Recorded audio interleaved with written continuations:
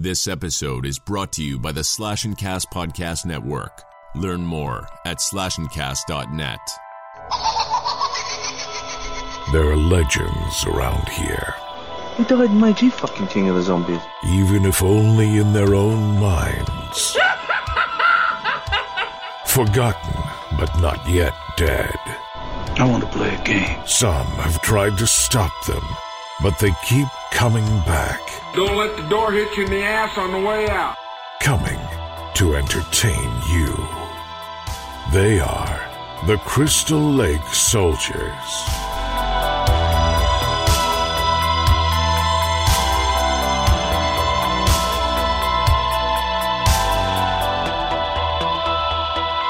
Welcome back to the Crystal Lake Soldiers podcast. My name is Isaiah, joined tonight by Ted. How are you doing this weekend, sir? Not bad. Pretty good for the most part. It's great to have you back. We've missed you the last 3 weeks. Why not? I can't believe it's been that long. I know. It's felt like forever, dude. But that's all right. That's all right, because Sean and Mark are both not here. They heard I was coming. They're like, we can't measure up the test. You heard it here. Oh, good Lord. So tonight we're continuing our Love for Comedies series that we're doing this month for the month of February. This week we're continuing on with The Naked Gun, which is also a great series in its own right. And it's kind of, you know, when you look at slapstick kind of parody comedies, Naked Gun is typically one of the first ones that pops into mind, as well as like Airplane. So it's definitely, you know, a comedy classic with the three movies, and I'm excited to kind of talk about this tonight. Before we get into all that, though, what have you been up to this week? I just, other than just being busy with work, just watched a couple of movies. This weekend I watched Cthulhu Mansion from Vinegar Syndrome, released by Vinegar Syndrome. Different movie. Really enjoyed it for the most part. It's about this magician and his daughter.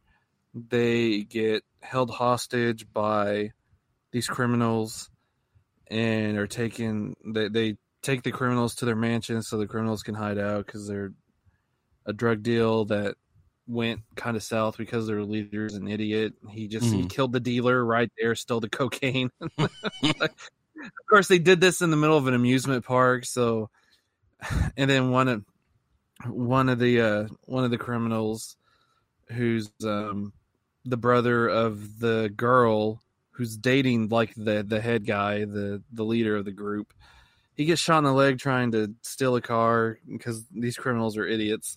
They're the worst criminals ever. Anyway, the house is basically haunted. And the poor magician has a horrible past that it's a tragedy that he's gone through. And it was just, a lot of people have said they thought the movie was boring and stuff like that. I didn't think it was boring at all. I enjoyed it for what it was. It's not, I don't think it's the best out of the January releases from Vinegar Syndrome, but right. But it's still a good. I thought it was a decent watch, and I finally watched The Candy Snatchers, which was really good. Until the ending, I hated the ending. Yeah. But yeah, I mean, last week, I mean, I watched a bunch of movies because I was just out of it. Watched Clifford, L.A. Bounty, Josie, which was really good. Mm-hmm. With Sophie Turner, Dylan McDermott. Never even heard of this movie. And I'm just browsing the store, and there it is. They got like 2 used copies on Blu-ray, and I was just like, yeah, why not? And I'm glad I did. It's a nice drama, and Kurt Fuller's in it in a supporting role, which in Kurt Fuller's in Rain's World. Yep. So you have that. Also watched. I just watched a bunch of stuff. 315, which was a great high school gang movie. I enjoyed that with Deborah Foreman and Adam Baldwin. Yep. Also has Ed Lauder from Death Wish 3. Also watched Death Wish 3 because I bought Death Wish 3 also from Ronin Flicks. They're new, and I watched the interview with the Giggler, man. They actually got an interview with the actor who played the Giggler. It was great. Okay. It's short. It was only like 8 minutes long, but it's still great. Just something was there. So I mean, and watched just a bunch of movies like that, and watched the Royal Rumble last week, which was fun. So can't forget about the Rumble. Nope, really liked it. Yearly tradition. Yep. And I know we were talking about this beforehand, but yeah, this year's Rumble actually felt like a better overall show than last year's. Obviously, last year's you had the live crowd and everything, which helps. But honestly, with kind of the stories going into it and everything, this year's Rumble actually felt like a good pay-per-view for once. It was. And it's been a while. Last year was garbage. I hated last year's. Yeah. Freaking Brock Lesnar just tossing people like crackers, or I don't even have a good analogy. It just sucked. Yeah. Just sucked. I hated last year's. The women's was good last year as this year, but the men's sucked last year because of Brock Lesnar. Right. Hated it. I mean, the ending of the men's was great for last year, but yeah, I mean, overall, just because of the whole Brock Lesnar fiasco with him just tossing everybody that came out right away. Yeah. I mean, it's just... I will say, I appreciate that they didn't go the more what's the word I'm looking for? Predictable route. Like, Randy Orton's gonna win because he hurt his leg and is in the back, and then he shows up when it's just Edge, and I'm just like, oh, here we go, Randy Orton's gonna win. But no, I mean, Edge won. I was like, holy crap, they actually went with Edge. Yeah, and it wasn't like a long drawn out thing when he came back out either. He like got right back in the ring, RKO'd him, and then he got thrown out right away. I mean, It was like a total shock and surprise, which I like that they went that way versus trying to drag it out, because WWE can really drag things out that don't need to be dragged out. I mean, I thought it was a great finish for the pay-per-view, and and honestly, I would have loved to see somebody like Big E win, or something like that. But honestly, with Edge coming back and that whole story, I didn't think he would win personally, but I think it's a good story to tell with him, coming back after 9 years and then getting injured, last year, and then coming back from that, to try to recapture the title he technically never lost. So I get that whole thing, and I'm totally behind it. He's the only older person in that match that I would have wanted to win. I wouldn't have wanted to see Randy Orton win again, obviously, because there's just no need for that to happen. But otherwise, I was hoping Big E was going to win the men's Rumble, and obviously Bianca Belair winning the women's Rumble was great. I was either pushing for her or Rhea Ripley to win that, because we definitely didn't need Charlotte Flair to win, or anything Charlotte's like that. Played out. Yeah. But yeah, for now at least, Yeah, and she's got that whole thing, and we were talking about this beforehand too. Just the whole thing with her dad and everything, interrupting her matches. Now it's just so good. I love it. It's so Ric Flair. I love it. It's like the perfect role for him at this point in his life and his career. I'm flipping jealous of Ric Flair. That's all I gotta say. Right? Lacey Evans is a gorgeous woman. Yep. Not that they're really doing anything together. I'm just saying. I just in that situation, I'd definitely be jealous of Ric Flair. I'd be like, darn. Yep. But yeah, I mean, overall, a really good pay-per-view, and I mean, there's some things I didn't really care for. Like, I didn't care for the Drew McIntyre Goldberg match. I thought that was a waste. I knew it would be a waste, and I knew it would be less than 5 minutes, which it was, because Goldberg's not Goldberg anymore. No, he can't do it. I mean, it's just saying the dude's in his 50s. I'm not saying that people in their 50s can't do things. That's what I'm saying, but him, you can tell it takes a toll. Whenever he made the announcement he was going to fight him at the one Raw, he was just sweating, standing in the ring. You see sweat pouring from his head, and I'm like, "You're going to wrestle this young man who's the champion, and I couldn't believe it. You're sweating just standing there." Yeah, I mean, his it was just pouring, and he was just standing. All he did was walk down the ramp to the ring. I can understand lights being hot. I mean, I've worked in theater before. I understand that, but most lights are LEDs now. I mean, typically the lights aren't hot anymore. So I mean, yeah, it's. I'm just like, this is a waste. There's no point to this. Mm-hmm. who cares?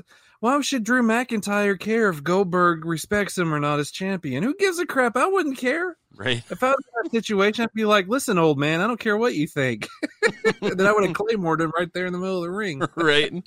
Oh, I'd like, challenge not accepted because I'll freaking snap you in two, man. Which is technically what happened. I mean, and the match was just, 4 or 5 spears, couple of claymores, 1 jackhammer, and then bam, 1, 2, 3, Goldberg loses. Less than 5 minutes. Yep. That's pretty much all it was. I'm glad it was the first match and got it out of the way, but it's still just a waste of time. It shouldn't have even been there. It shouldn't have been on the card. It was just, it's pointless. I hated it. And I knew I would. So what about that women's match with Sasha Banks and Carmella? Did you see that dive that Carmella took and looked like she broke her fucking neck? Oh, dude, man, that was the first thing I thought to myself. I was like, Carmella's dead. She's dead. I was like, not my Carmella, because, I love me Carmella. I love me some Carmella. Yeah. I love she's fabulous. I love it. And when I saw that, like it bent, like the way it bent, I was like, "What the heck?" And you could see, that hurt watching that. You could see Sasha, but like Sasha mumbling, "Are you okay? Are you okay?" Oh gosh, because she did not move for like 5 to 10 seconds. Like I thought, oh my god, she's out. Yeah, but then she popped right back up. I'm like, what the fuck? Yeah. You can't do that kind of stuff. Yeah, that was messed up. That was scary. That was so scary.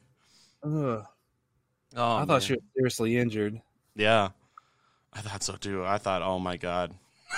Oh my god, seriously. It reminded me of one of those like Play-Doh stretchy things that you can bend. That's the way her neck looked. I'm like, what? Yeah. I couldn't believe it. I was like, you gotta be kidding me. I was like, did I just witness Carmella just buying the farm here? No, not my Carmella. Thankfully, she was okay. Yeah, I mean, thankfully she was not hurt because that could have been very bad just from how it looked. Very, very bad. I love when her entrance when she's doing the dancing, the silhouette. Sean was watching at the same time before he filmed the episode with y'all, and he sent me a message. He says, "I love this entrance." Oh, jeez. I was like, "Of course you do, Sean. You're a Carmella fan like me." Oh, that's so good. I hated that she's with that Reginald, though. I think the dude's funny. I think that's funny that he gets his ass whooped by the women.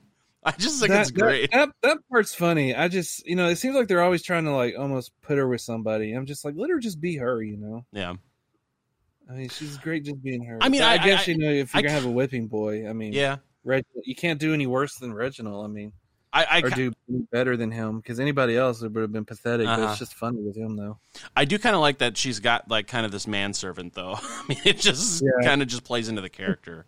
I think, but I do love it that SmackDown this past Friday, Bianca just spanked his butt with her long hair. It was just great. Whipped him. She just started whipping him with it.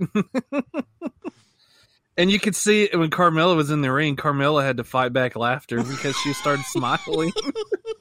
She had to get back into character, but I saw it was right there live TV. She's like just trying not to laugh. It's great. Oh, so good. Oh man. Yeah, so that match was pretty good too, and then I didn't care for the women's tag team match because they've been doing those two teams way too much back and forth. So I'm glad that was on the pre-show just because it's that one's getting old. The Reigns Owens match I thought was pretty good. I thought that one was well put together. That was good. I was shocked because I mean Roman's been really good as a heel, especially with Paul Heyman. Yep. And I just thought it was just going to be the same thing with Brock Lesnar. They're just not going to have Roman talk. It's just going to be Paul. No, man. I mean, Roman Reigns is an evil dude. He is the head of the table. And Paul Heyman, like he's like afraid of Roman Reigns. He's afraid of like upsetting him. And I'm loving this new. And this is what they should have done years ago with this guy. Instead of trying to make him the baby face of the company. No, people don't like him. He's not The Rock. He's not. It wasn't going to work out. It never was from the beginning. And this is better. He's better doing promos. This is his element, being a bad guy. Just keep him as a heel. And it'll make if Edge wins at WrestleMania, then that'll even make it sweeter. Yeah. And honestly, I like you said, this should have happened years ago, and this is the right character for him right now to be playing. And them trying to force down the whole babyface thing, telling jokes and all that shit, it didn't work, but Vince kept trying to push it. And if they would have just did this 5 years ago when they should have, who knows where his character would be right now? Maybe he would be the top babyface like they want, you know? Yeah. And it would have translated, you know, over to that over time. But now they got to do it now because they didn't want to listen to the fan base beforehand. So it's like Vince is so out of touch most of the time now. If he would just listen to the fans and what they actually want, you know, he could have been making bank on this. I mean, with that character. Yeah. And especially with if there were an actual audience right now, could you imagine the hate that he would be getting right now? And oh my goodness, it would be awesome. It would be so good. The booze would. I said booze, not alcohol. Let me rephrase that. The heat he would be getting from the audience would just be out of this world. Yeah, it would be like next level heat. Yeah, and it would be so well worth it. And then once they finally start transitioning him in the proper way to be a baby face, it would totally skyrocket his career and how he is the face of the company, because I know that's where they're going with it ultimately. So, and this is the proper way to do it. They just wasted so much time. That's the problem. Yep. So, but yeah, his whole program with Kevin Owens has been amazing thus far. I mean, I've totally enjoyed it, even though obviously Kevin isn't going to win the title or anything like that, but which is sad because he's a great main event guy too. Yeah. But at the same time, I understand wanting to keep the belt on Reigns, especially if he's going to drop it at Mania or something like that. So I totally get it, but yeah, overall, very, very good pay-per-view, and it's been refreshing, especially just with the pandemic and having to do the virtual audience and everything. It was a refreshing time to watch a WWE pay-per-view, just because I haven't watched one since WrestleMania last year when there was nothing. I mean, and WrestleMania last year had some good things about it, but not having a crowd and having it in the fucking Performance Center just kind of ruined it. And I'm glad they split it into 2 nights last year, because that helped to make it an easier pill to swallow. And I kind of like that they're doing two nights this year as well, just to kind of get everything out there. But I know that starting next year, they're supposed to be going back to just 1 night. So we'll see what really happens, because I don't mind the idea of a 2-night WrestleMania weekend kind of thing, but I don't want it to be like this is how it's going to be forever kind of thing. Yeah. Well, but next year they're going to be in my neck of the woods in Dallas. Yeah, and I'm thinking about starting. I need to get. I'm thinking about putting aside money to go next year, because it would be fun to go down to Dallas for it. Get some tickets for my nephew and myself and my dad. Maybe. I mean, depending, what seats we can get and how much money. It'll probably be out the wazoo. Yeah, it'll probably be nosebleed, but I mean, it's still an experience for that. Because I remember I was in the when for WrestleMania 33 at the Citrus Bowl in Orlando, I had lower level tickets, and it was it wasn't center of the ring, it was off to the right, and kind of almost behind one of the pillars that was holding up the lighting and everything. For the ring and whatnot. So it's kind of there, but I could still see the ring clearly. Those were $800 for 2 tickets. Whew. Yeah. And that was aftermarket. So obviously if I would have gotten it beforehand, it would have probably been a little bit cheaper. But yeah, because I got them like 3 months before the event, after they had already gone on sale like 2 or 3 months before that, there was definitely some markup, which was fine. I mean, sometime I'd love to get like floor seats so I could get the commemorative chair, but those are fucking $1,000 a piece at minimum. So, and that's before they go aftermarket. So yeah, but yeah, WrestleMania is an experience, and like it was fun going to their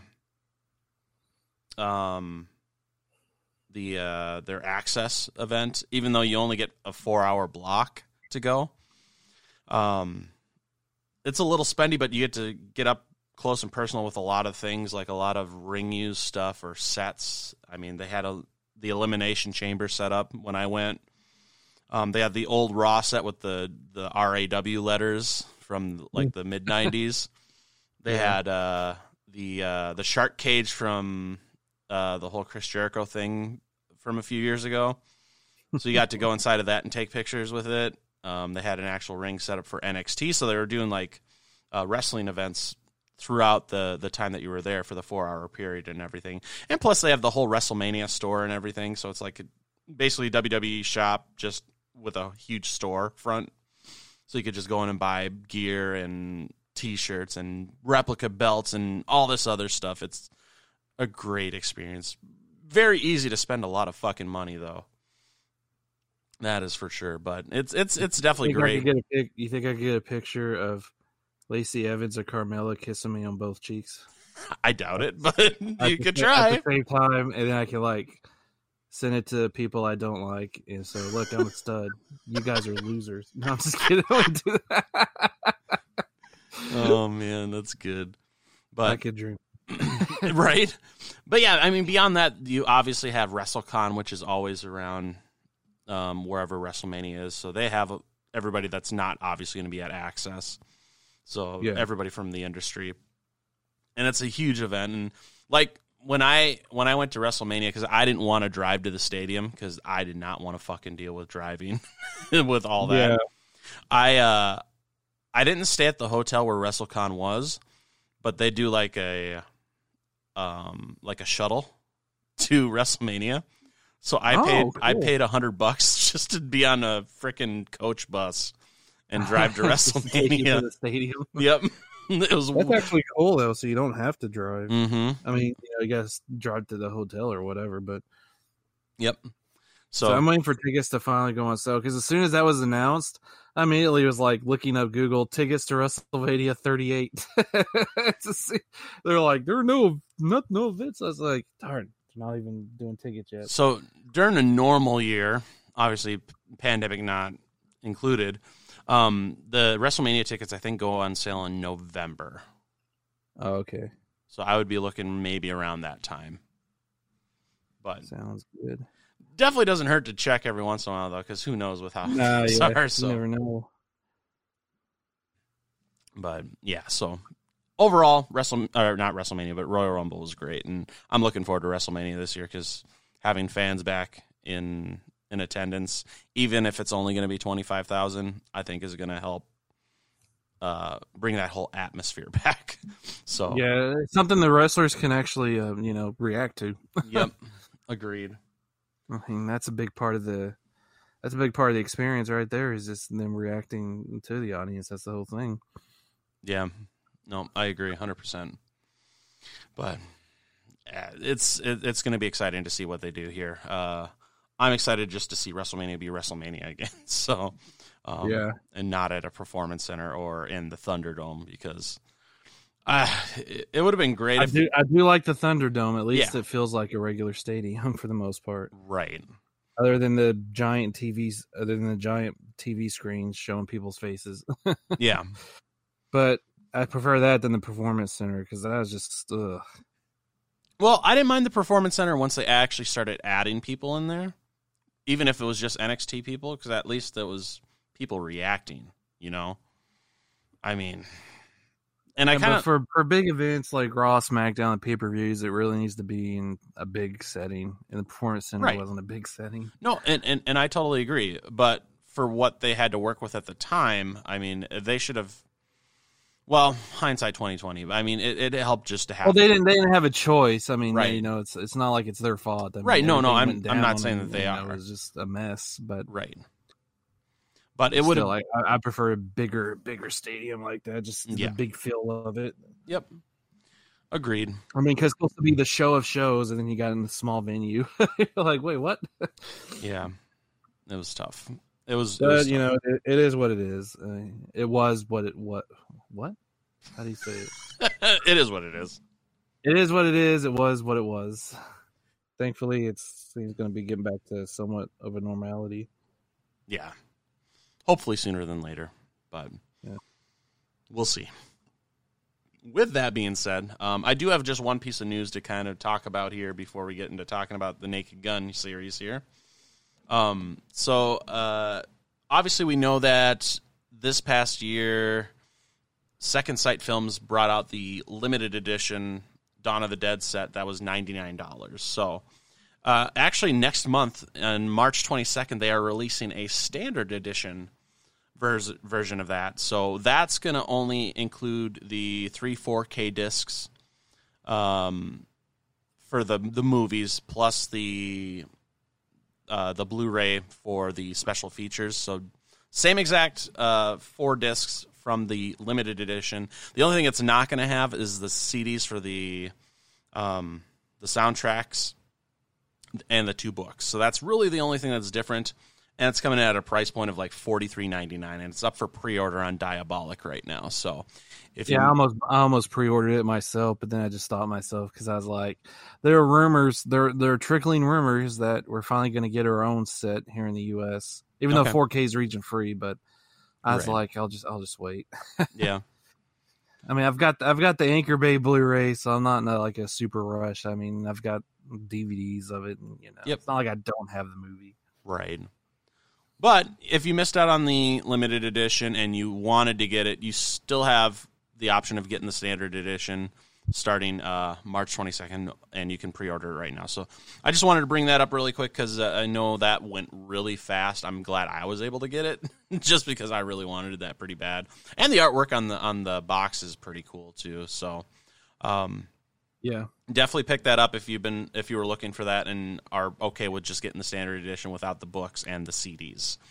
So with that being said, let's go ahead and talk about the Naked Gun series. So starting off with the Naked Gun, that was released December 2nd, 1988, directed by David Zucker. The cast included Leslie Nielsen, George Kennedy, Priscilla Presley, O.J. Simpson, and Ricardo Montalban.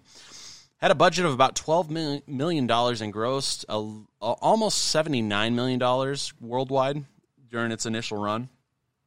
Just a little bit of trivia regarding the first movie. While Frank is impersonating an Empire, the batter swings back and hits Frank in the face.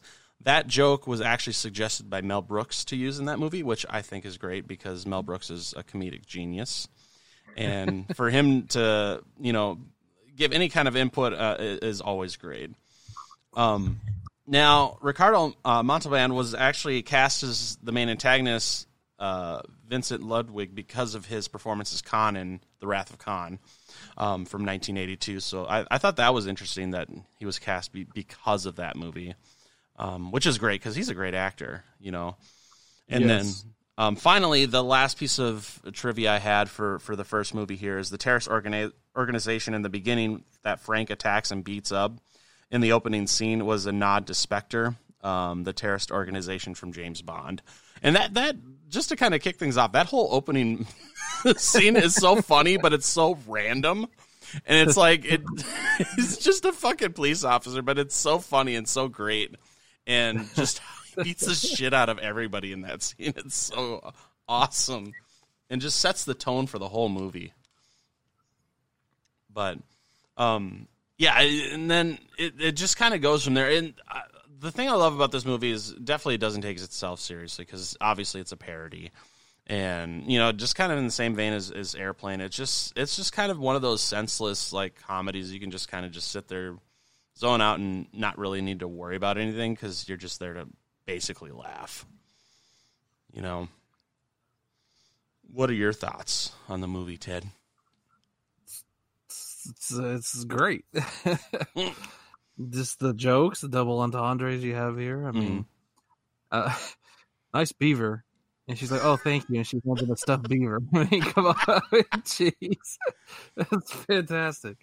O.J. Simpson being completely accident prone, just Oh my god, that scene was so hilarious when he even gets at the end when he's in the wheelchair and he rolls down the stadium on the stairs. Ah! Oh, it's fantastic. I mean, so good. you have the full body condoms when Frank and her making love. Oh my goodness! I remember the first time I saw that movie. It was on TV. Mhm. That scene came up. I was like a little kid. I was like, "What? What is this? This is weird. Why are they in rubber?" Right? Not knowing what was going on, I mean, really. Yeah, it's like 6 or 7 or something like that. I'm like, "What is this?" That just confused me as an adult. It's so flippin' hilarious. Right? Oh man, and then The first movie is just a classic. I mean, mm-hmm. Definitely. And then one thing I do love about the series is how they include Weird Al in every single movie. He's got some kind of cameo in each of the movies. I know the second one he doesn't play himself, but the first and the third one he plays himself. 'Cause I remember the second one, I think he gets hit in the face with the door or something like that when Frank is coming in to a room somewhere. But yeah, we can talk more about the second one here in a little bit. But I mean, everything with this first movie. Won't we talk about it much? I totally screwed up the schedule, thinking we were doing nerds. It's all right. We'll make this work. Yeah, I mean, like that whole ending with the first movie, it is so great when they're at the baseball game with Queen Elizabeth and everything, and like Leslie Nielsen being the umpire, just frisking all the players on the field is just hilarious. Like when the pitcher throws the first pitch and everybody's just completely silent, wait for him to make the call, and he's like, strike. The crowd just erupts, and he just starts showboating after that every time. Strike two. He's so proud of himself. Starts doing the moonwalk and everything. Oh my god, it's so good. Other than that, I thought Priscilla Presley was a great choice for kind of the love interest for Leslie Nielsen in this, and just how like that first scene with her when she falls down the stairs. Like I was watching it this weekend, I just fucking died laughing because I forgot all about that scene. Just trying to look all elegant and just trips and falls down the whole flight of stairs. So good. And walking into walls and stuff. It's oh my god. It's so funny. I mean, it's not like, I don't think it's as good as Airplane by any means, but I fucking love this movie. And it's so good. And then like the other scene with this movie that really sticks out to me is the chase scene when the doctor's trying to kill Nordberg in the hospital. And he obviously chases him out, and the doctor steals a car, and then Drebin stops a car to have them start following the doctor, and ends up being a fucking teen driver just learning how to drive. And she's just so like start stop, not really knowing how to drive. And then they try going down in the tunnel, and then that semi comes up, and the guy who's the driving instructor is just so calm and just like just step by step telling her how to put it in reverse, and then stepping on the accelerator to back up, and then instructing her on how to flip the guy off too, which was great. And then then she like just puts the pedal to the metal going back after the doctor and everything. And then the dude just crashes into a gas truck, then crashes into a fucking truck with a missile on it, and flies into a fucking fireworks store. I mean, that whole scene is just so bonkers, and it's so good. And it's just, it's stuff like that I just love. Because, like, I love, like, stupid comedies like this. I think they're just so good. And I just... Like, I do love, like, smart comedies and stuff like that, or stuff like Ghostbusters, like that we talked about last week. But there's just a lot of the time where I just need to, like, just unplug my brain basically and just laugh. And it's stuff like this that makes it really, really easy to do that. So definitely highly suggest, especially the first Naked Gun if you haven't seen it, because it's definitely well worth it. Any thoughts from you on the first one here? It's fantastic. Go see it if you have not seen it. Coming soon to a theater near you. Or not. Well, you don't know. They've been showing older movies a lot lately. That's true. They have been doing that a lot lately. Next week, they're showing My Bloody Valentine. Really? Valentine's weekend. The original? I was thinking, okay, if I go to Justin, Texas and meet Lisa Wilcox, then I can go and see My Bloody Valentine. Huh. As a birthday gift to me. I should take a look and see if they're showing that around here, because I would definitely go to the movies to see that, because it's been a while since I watched it. The original, yeah. Okay. I'll have to take a look and see after we finish this episode. Will you be my Valentine? Creepy ending. That ending always creeps me out, and he's just laughing into the abyss. Yeah.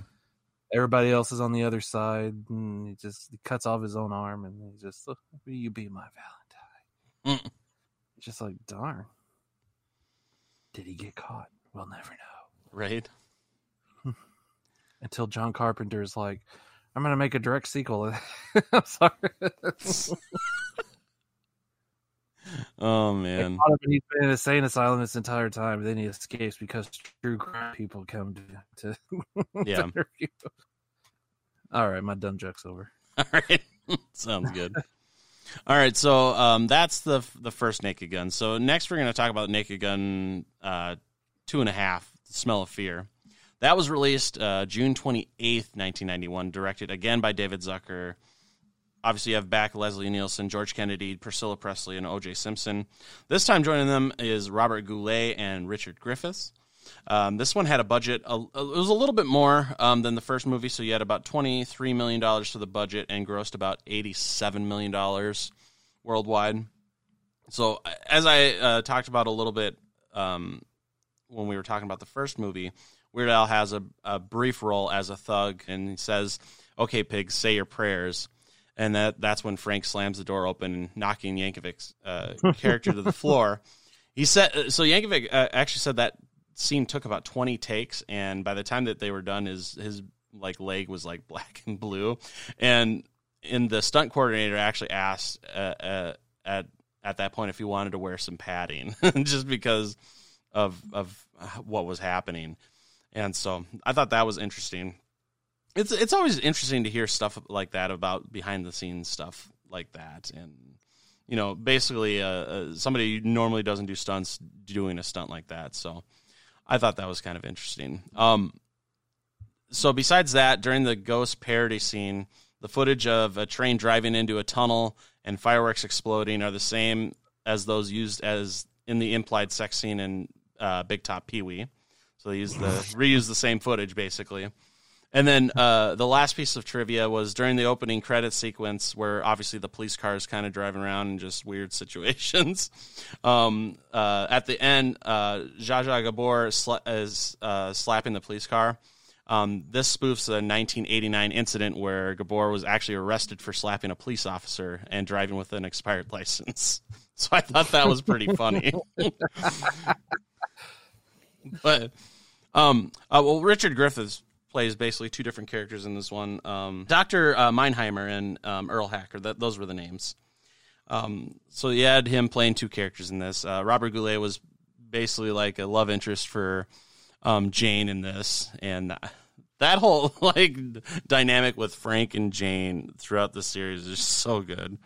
And like I was saying, I think Priscilla Presley was like the right choice for this this character, and it plays so well over the three movies. Well, the funny thing is, with the second and third one, I actually just watched these about a month ago, and I'm just totally drawing a blank right now, which doesn't help things, I just didn't have quite enough time to watch these all the movies. I definitely watched the first one, actually. At least you watched them within the time frame.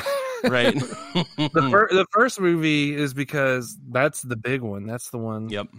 That you watch over and over and over and over and over, or you see on TV over, and that's like ingrained in your brain. The sequels, not so much, and it's been a long time. Well, and the thing with the sequels is they're not as good as the first one. Honestly. They're not. I mean, I think they get worse each time. I mean, I know usually people are like, well, that's how sequels usually go. Yeah, but usually, you don't really think about it if you're really enjoying it. But that's just how, right. And the thing I think that kind of hinders it. I mean, yes, they are supposed to be slapstick, and definitely parody movies, but with especially three gets really, really over the top, and it almost kind of detracts from it in a way. And it becomes like a giant cartoon, essentially live action cartoon. Pretty much. And one of the biggest things I think about is the bed. Didn't Jane get thrown out the window or something like that? If I remember, something like that. Yeah, it's just like it just goes a little too over the top with 3. I mean, 2 is almost kind of a mixture of what made the first one so good, but then what really made the third one not good. I mean, it's just the quality just kind of slowly declines. Because I like the story with the second one, because you had the whole energy program and whatnot. Because I believe the beginning of the movie starts with Drebin being honored at the White House. And is that where he gives the Queen the Heimlich, but it looks like they're being intimate with each other the way it comes off. I believe he's like, come on there, take it. He's like, take it. And he's trying to do the Heimlich on her, but the way it just looks like they're just being highly inappropriate. Yeah. That part I do remember. Yeah, and I think it was Mrs. Bush. I think is. Who it was Mrs. Bush, not the Queen. Yeah. That's right. Okay. Because it was President Bush honoring him. Yep, honoring him for that, and they were talking about Dr. Meinheimer's energy program and all that, and they kind of went from there. And then that's when you find out, or not find out, but Frank reacquaints himself with Jane.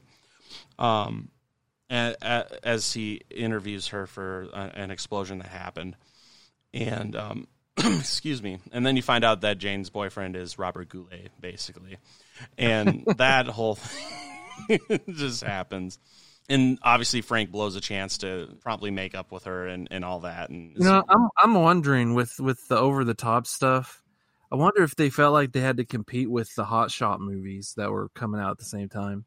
Because you had Hot Shots, and then you had Hot Shots Part Deux, which Part Deux was so just out there, but it was great. I mean, you had Saddam Hussein having a lightsaber fight with Lloyd Bridges, so just crazy stuff like that. Yeah. So it makes me wonder if they thought they had to go over the top to try and compete with that, full cartoony type stuff. Mm-hmm.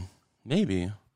I mean, there was quite a few spoof movies coming around that time, because you had obviously the Hot Shots movies, but I mean you had a lot of National Lampoon movies coming out too. I mean you had National Lampoon's Loaded Weapon 1. But those National Lampoon movies really weren't fully well received either. Everybody loved Hot Shots and Hot Shots Part Deux. Yep. I remember when Part Deux came out, people just wouldn't stop talking about it. You know, it was the funniest thing ever at the time. Oh yeah. To most people. Those National Lampoon movies, you had they were really on the downward slide there, because you had Senior Trip, which I personally like Senior Trip, but it's on the lower end of the National Lampoon movies. That's when it was really bottom of the barrel or getting towards it. Yeah, but I was more referring to Loaded Weapon 1 from the early 90s with Samuel L. Jackson and Emilio Estevez. Yeah. I completely forgot about that movie too. Yeah, because that one was great, and I wanted to bring it up when we talked about Lethal Weapon in December, because it was. I actually saw that movie before I saw Lethal Weapon, and so because I thought they were obviously as a little kid you're thinking, oh, these are got to be the same movies, thing. you know. And yeah, so I fucking loved Loaded Weapon 1. It was I watched that so much as a kid. I thought it was hilarious. I thought it was great. Blondes Have More Guns. That's another spoof that came out. There's like a Yep. gag like, in every scene of that movie. Yep. I have that on DVD. I remember that. But yeah, so yeah, I mean, it was pretty much becoming prevalent. But I still think like they were like, Hot Shots. We got to be like Hot Shots, or we got to compete with Hot Shots. Yeah. That's just my take on it. Yeah, definitely. But yeah, I mean, it's like 2.5 rather is what it's called. The Smell of Fear. I don't remember. It's not that I don't remember. It's just not a memorable movie in my opinion. You know. Yeah. It's because like Not as quotable. No, and honestly, 33 1/3 I remember a lot more from than I do Part 2 or 2.5. But it's not necessarily for good reasons. Because I mean, 3 is not a good movie, I don't think, in my opinion. I still laugh at it, and it's still fun to watch every once in a while. But it's like one that I'll watch like once every 4 or 5 years, and I'm like, okay, I don't need to watch this again for a long time, you know. Whereas the first one, I could watch that probably almost every month if I wanted to. Didn't Part 3 have the unfortunate, just the bad luck to be released like 2 weeks or so before the whole O.J. Simpson thing happened? I mean, because it was still in theaters when all that went down, like the Bronco chase and all that stuff, right? If I'm not mistaken. If it wasn't right before, it was a little bit before that, but yeah, I mean, it was right around the same time. It was the same year. I know that. I mean, it was 94. Yep. The same year. So, yeah, that was some bad publicity. Publicity. People are like, I don't want to watch O.J. Simpson. I'll still watch O.J. Simpson. I mean, yeah. But, you know, I'm not going to be friends with the guy. No, definitely not. But yeah, so it's hard because Part 2, I'm just going to call it Part 2. I don't fucking care. It's just so not memorable. I mean, it has a couple like memorable things about it with like the two characters played by Robert Griffiths. I thought that was great. And obviously, Drebin and Jane's like relationship I thought was funny, and it's funny throughout all 3 movies. But beyond that, there's just nothing really memorable, really about it, like the first one.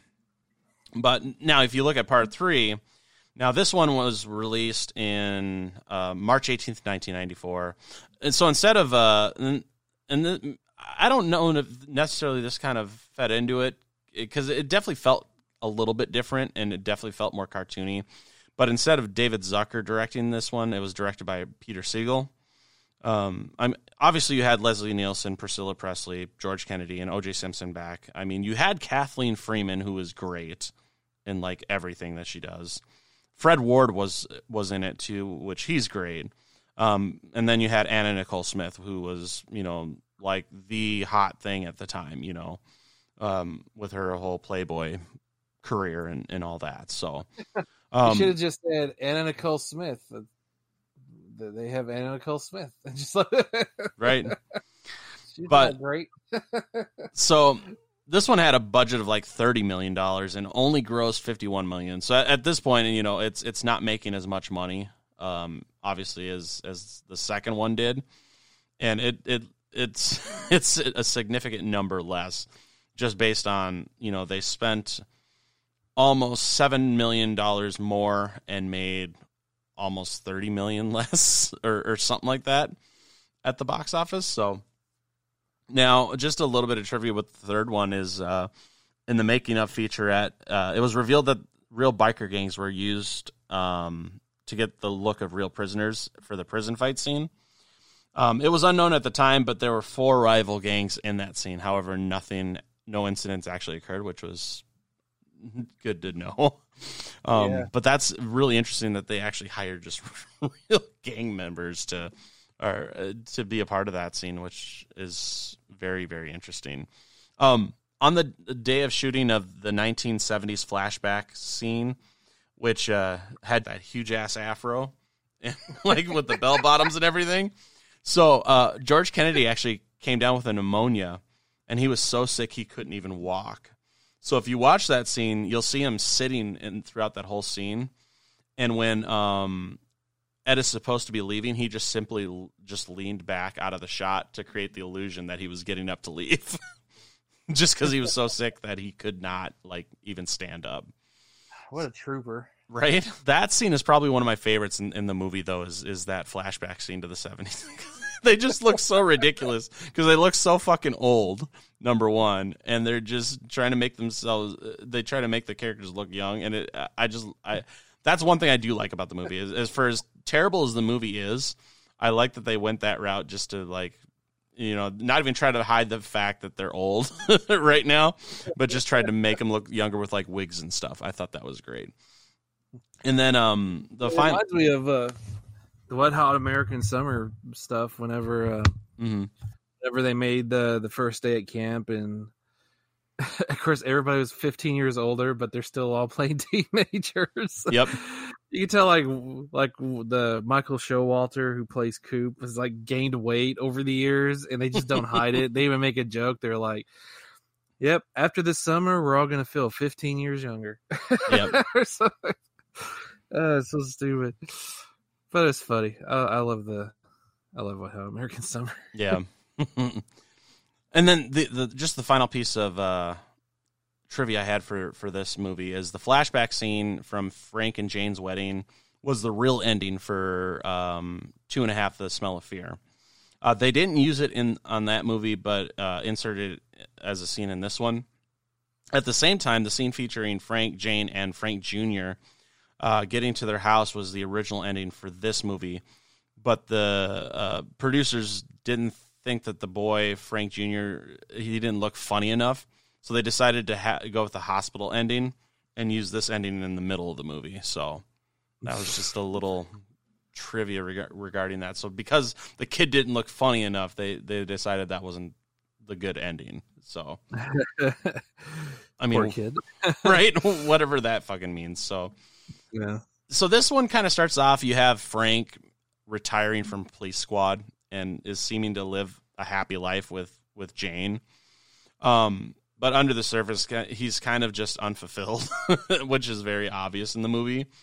And like, obviously, Ed and Norbert come to visit and want help with an investigation.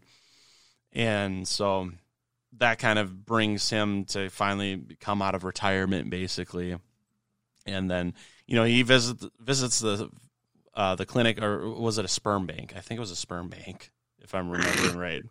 Like I said, it's been a couple months since I've watched this one, but yeah, it was a sperm bank, and oh my god, this fucking movie! I swear to God, it's just so over the top with everything. Like I said, this movie I can watch every once every maybe few years, but at that point, that's all I can do, and it almost just gets to be too much, you know. And I like this one has the whole Academy Awards thing, which I thought that was great because they have the whole thing with the lady from the Brady Bunch. When her category comes up for the thing, they do the thing like they do in the opening credits for the Brady Bunch, where she's looking at the other squares basically, and she's in the middle. Yeah. So I thought that was a funny little thing that they did there.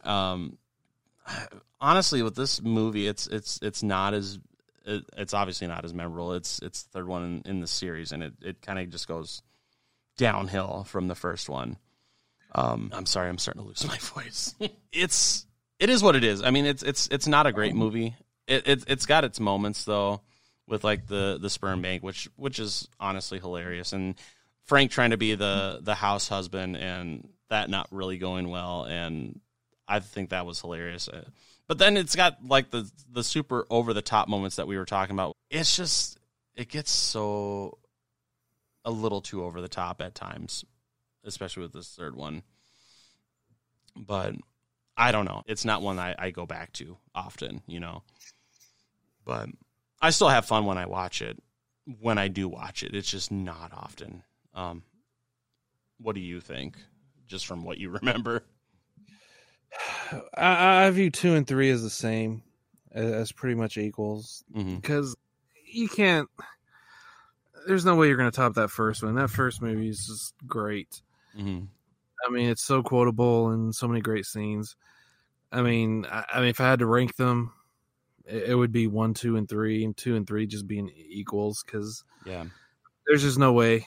I love over the top cartoony stuff. I mean, I do, but it really depends on the context of everything. And you know, you got people falling down stairs. That's funny. And you got people being thrown through like multiple story windows.